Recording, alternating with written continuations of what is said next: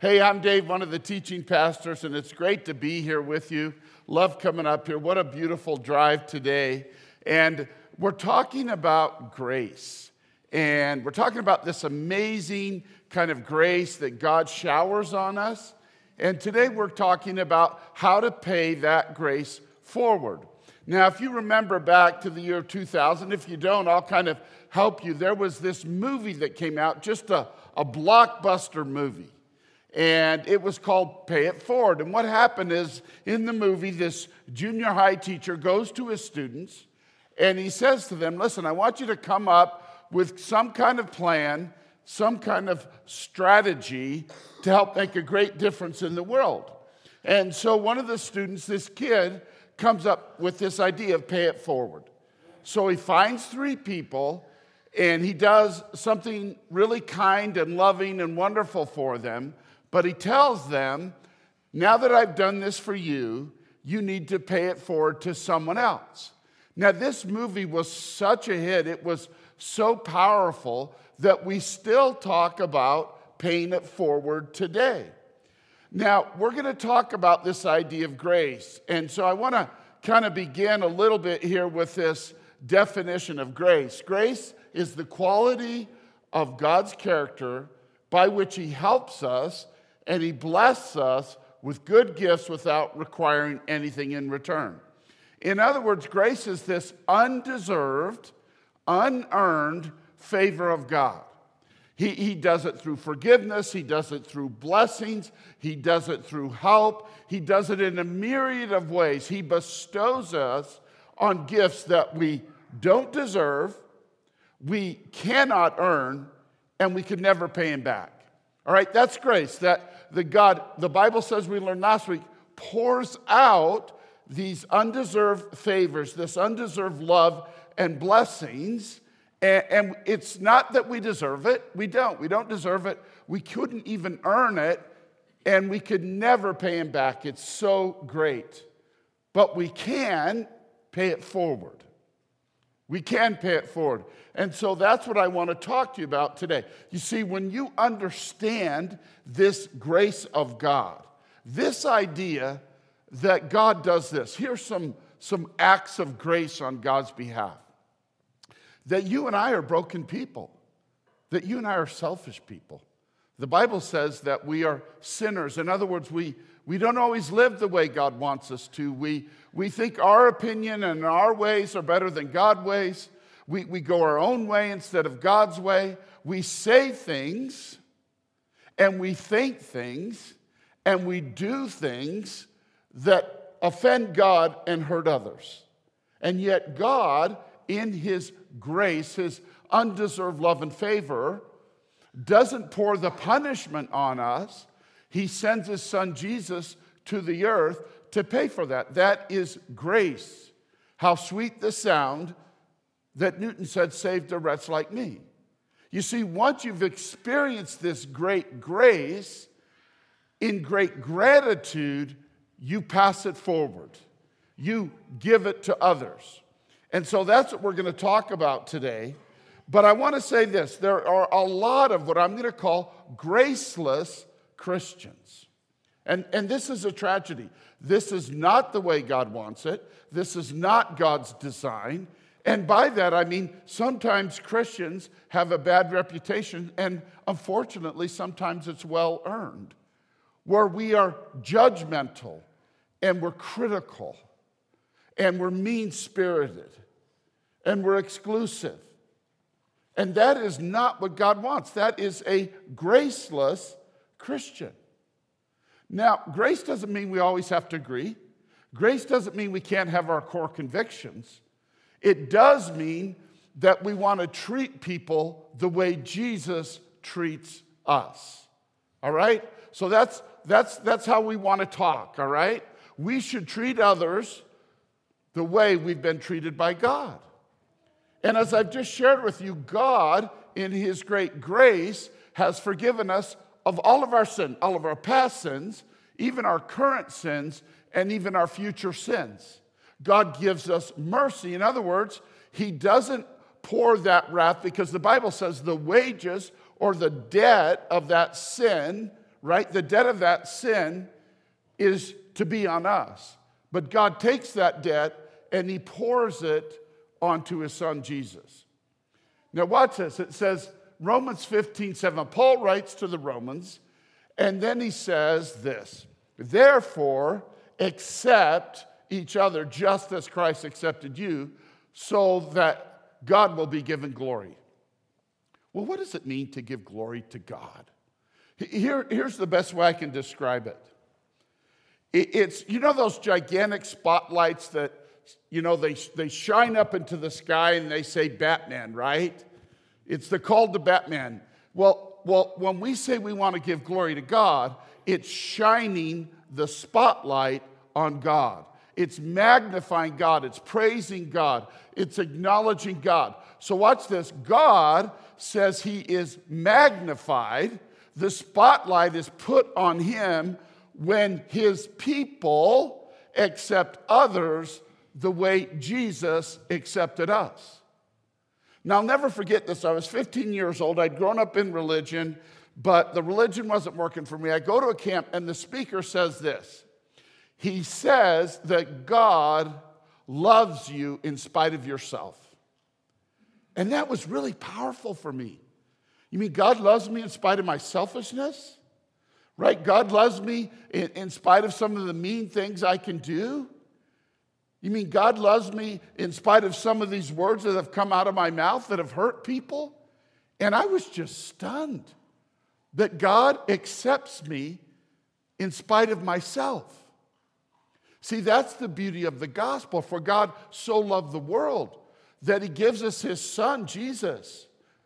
And Jesus dies to pay for all of my unacceptable behavior, unacceptable thoughts. I mean, that is really profound. You know, this past week in our small group, there's this new Christian woman. Her name is Jenna. And she tells the story. She's on her way to work the other day, and she's late because traffic's really bad, but she sees that this man had to pull over because he had a flat tire. He had to pull into a parking lot because he didn't have a spare, so he's running to get the bus because there's obviously an important appointment he's got to go to. He misses the bus. He's dejected. He's discouraged. So she passes by him, and she thinks, you know, it's a guy, I'm a woman, I shouldn't stop, but she turns her car around, she goes up to him. Very important appointment. It was to court. And if he missed the court appointment, he was in really big trouble. So she takes him to court. He thanks her, and she tells us why she did it. Now, she doesn't know the topic this week, okay? She said, well, I wanted to pay it forward because God has been so gracious to me. I wanted to show the love of God to someone else. And I'm like smiling. I said, you speak for me this weekend.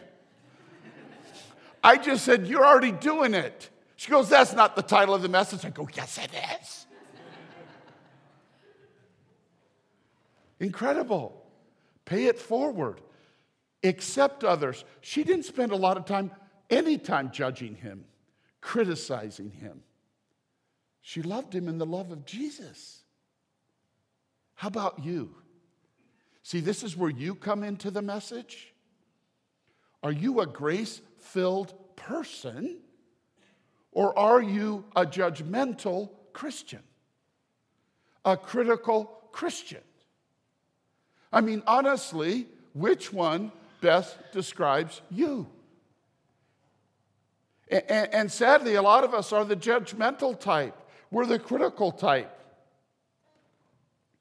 Now, I know that you're a wonderful person. I know, right, you're special. I know that God is lucky to have you. I know you're Mr. Wonderful in your own mind. But why would God really accept you? Really? The truth is because he's wonderful. Not because we're wonderful, because we're not always wonderful.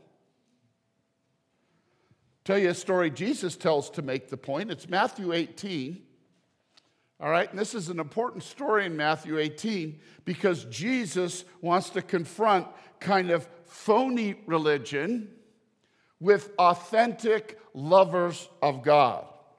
And so this guy goes to the king and he says, "King, have mercy on me. I know I owe you a debt." The guy in today's money owes the king millions of dollars. So he obviously owes a debt he cannot repay. Now, when Jesus is telling the story, everybody knows the ending. You do that to a king, you die. But the king shocks him. He says, "King, could I have more time to repay this debt?" The king does him one better. He goes, "I'm going to forgive. I'm going to pour out grace to you, give you what you don't deserve. I'm going to forgive the debt in total." So this guy leaves the king not dead, but his life is transformed by the king's grace. Now his servant comes up to him and he says, "Sir, you know I owe you a couple $1,000. Would you please give me some time to pay it back?" The king says, "You wicked, lazy servant," and he casts him into prison. The guy who's been forgiven so much. So now let's take up where Jesus goes. Matthew 18:32. Then the king called the man who had been forgiven, and he treated a servant. He said, "You evil servant, I forgave you that tremendous debt because you pleaded with me. Shouldn't you have mercy on your fellow servant just as I had mercy on you?" You see, mercy is a form of grace. Mercy says, I should judge you for what you've done, but I'm going to choose not to, and I'm going to bless you instead. All right?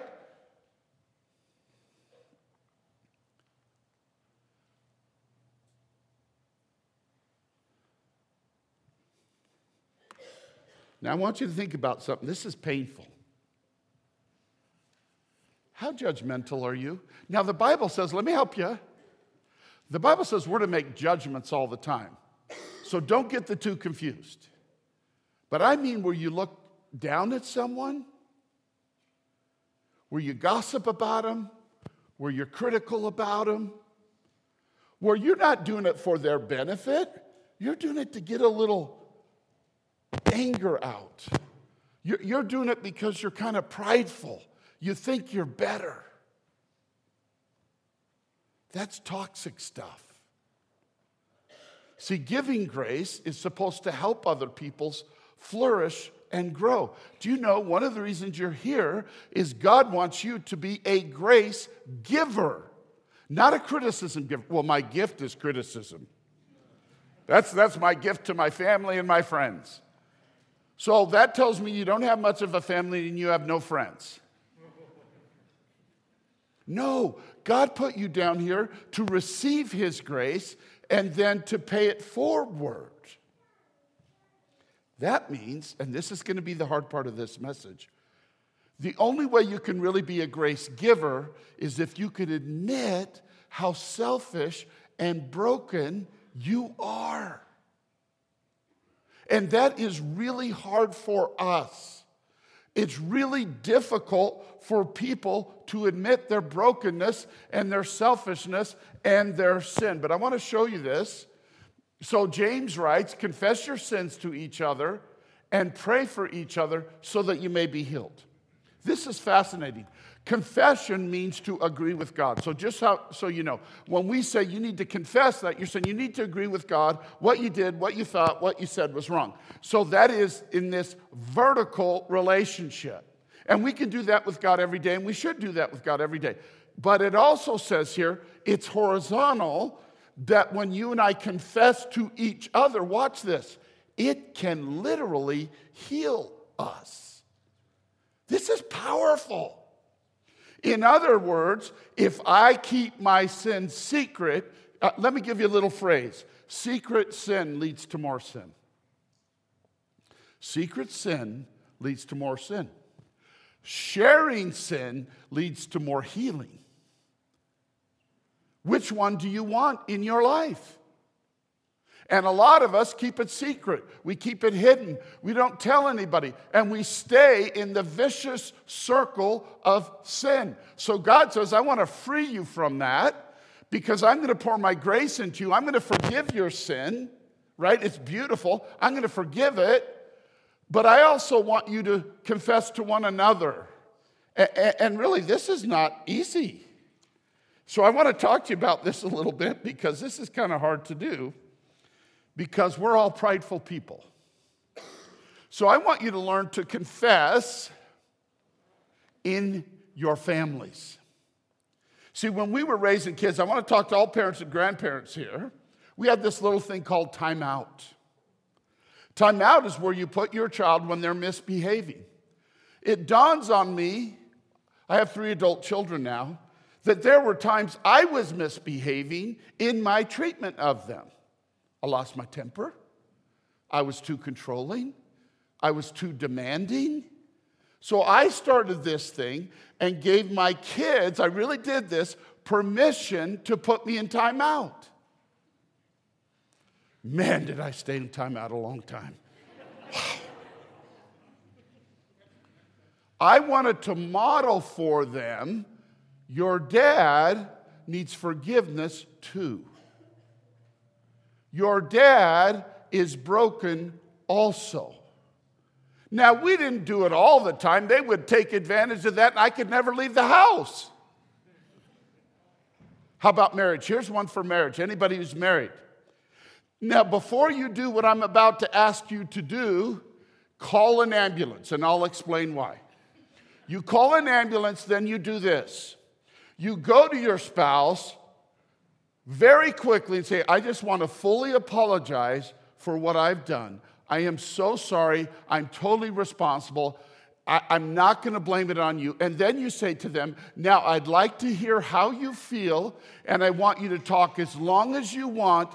And when they get done, you say, is there more I can hear? The reason you call an ambulance, because they have fainted.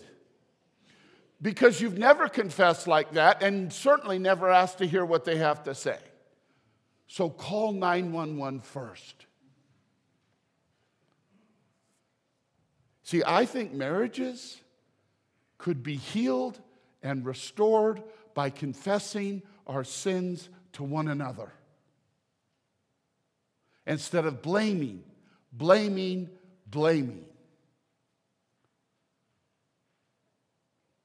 And then if you mentor someone, you're discipling them, or in your small group, and someone comes to your group and they decide to share, you don't say, wow, that was terrible. You should be ashamed of yourself. You know, when we do that to each other, we just tell them it's not safe. We just tell them, you got to be a fake Christian. You got to wear a mask. We should be the safest people in the world because we're all broken. Now, Jesus has something to say about this as well. Then Jesus told this story to some who had great confidence in their own righteousness and scorned everyone else. That sounds like a lot of religious people that are graceless. 2 men went to the temple to pray. One was a Pharisee. Now let's understand a Pharisee. A Pharisee was seen as the most religious person on the planet. They dressed a certain way. They ate a certain way. There were 600 commandments. They said they tried to keep them all. They not just memorized passage, but entire books of the Bible. I mean, these guys said, we are the really righteous ones and none of you are. All right, so this Pharisee, and the other was a despised tax collector. Remember, a tax collector ripped people off, so people hated tax collectors. So we have this guy who's super spiritual and this person who's a super sinner, and they both need God, supposedly. The Pharisee stood by himself and prayed this prayer. I thank you, God, that I'm like the other people. Cheaters, sinners, adulterers. Right? I'm the good guy. I'm certainly not like that tax collector. I fast twice a week and I give you 1/10 of my income. Can you imagine being in a public place and praying, saying you're a spiritual one, and saying, and God, I'm glad I'm not like her. God, I'm not like those balcony people. Okay, we understand part of that, but still, can you imagine the arrogance and the spiritual pride and the gracelessness? Now let's watch this. Then the tax collector stood at a distance. So he doesn't even dare really come into the temple area. He dared not even lift his eyes to heaven as he prayed. Instead, he beat his chest in sorrow, saying, "Oh God, be merciful to me, for I am a sinner." Which one are you most like? Which one of these people best describes you?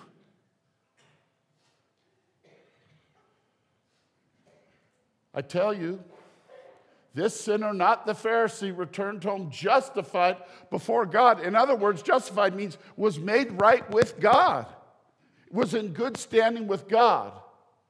For those who exalt themselves will be humbled, and those who humble themselves will be exalted. You know what Jesus is looking like if you're going to be a grace-filled person? Humility, honesty, confession. The one guy confesses, the other guy condemns.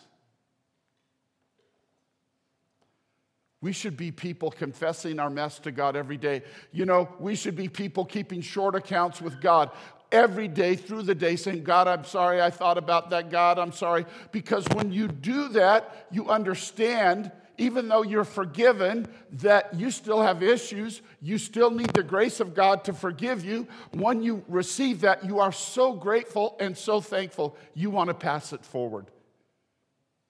So do you pass condemnation, or are you all about confession?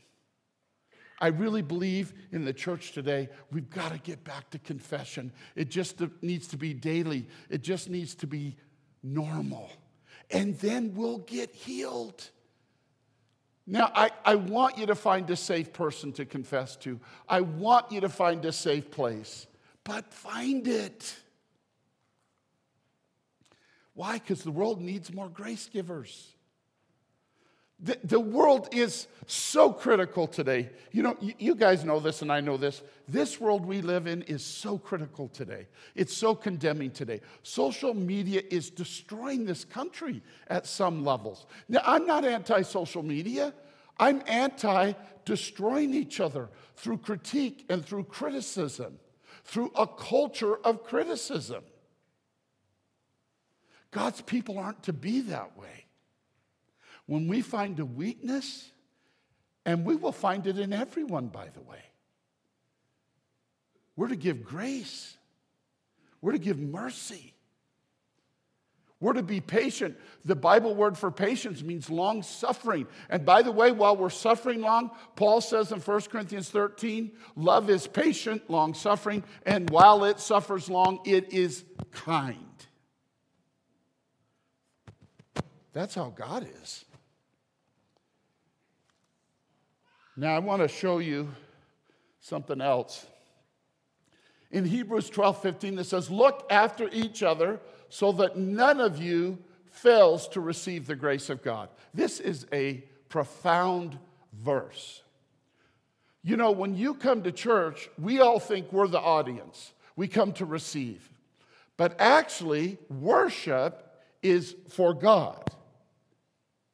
When we come to church, it's upward. It's God's the audience, and we're here to praise Him. We're here to pray to Him. We're here to get our marching orders from Him. Worship's about God, for God, to God, through God, in God. But there's another reason we attend worship. It's for each other. Look after each other. So when you come to church, I hope you never come the same way. I hope you come saying, God, I understand when I come to church, it's for you. Now, I get a benefit of that because you're gracious. but it's also for others. Do you know one of the reasons you're part of the family of God is your role, and my role is to share God's grace with people. So every Sunday when I come to church, I just look out and say, is there someone I can encourage? I really do. Is there someone I can help? Is there someone I can listen to? Watch, look after each other so that none of you fails to receive the grace of God. The grace of God is poured out by his people. So when I come to church, I want to pour a little grace out on somebody, a little compassion, a little mercy, a little forgiveness, a little love, a little handshake, a little hug, a little how you doing, a little listening. That's what we're called to do.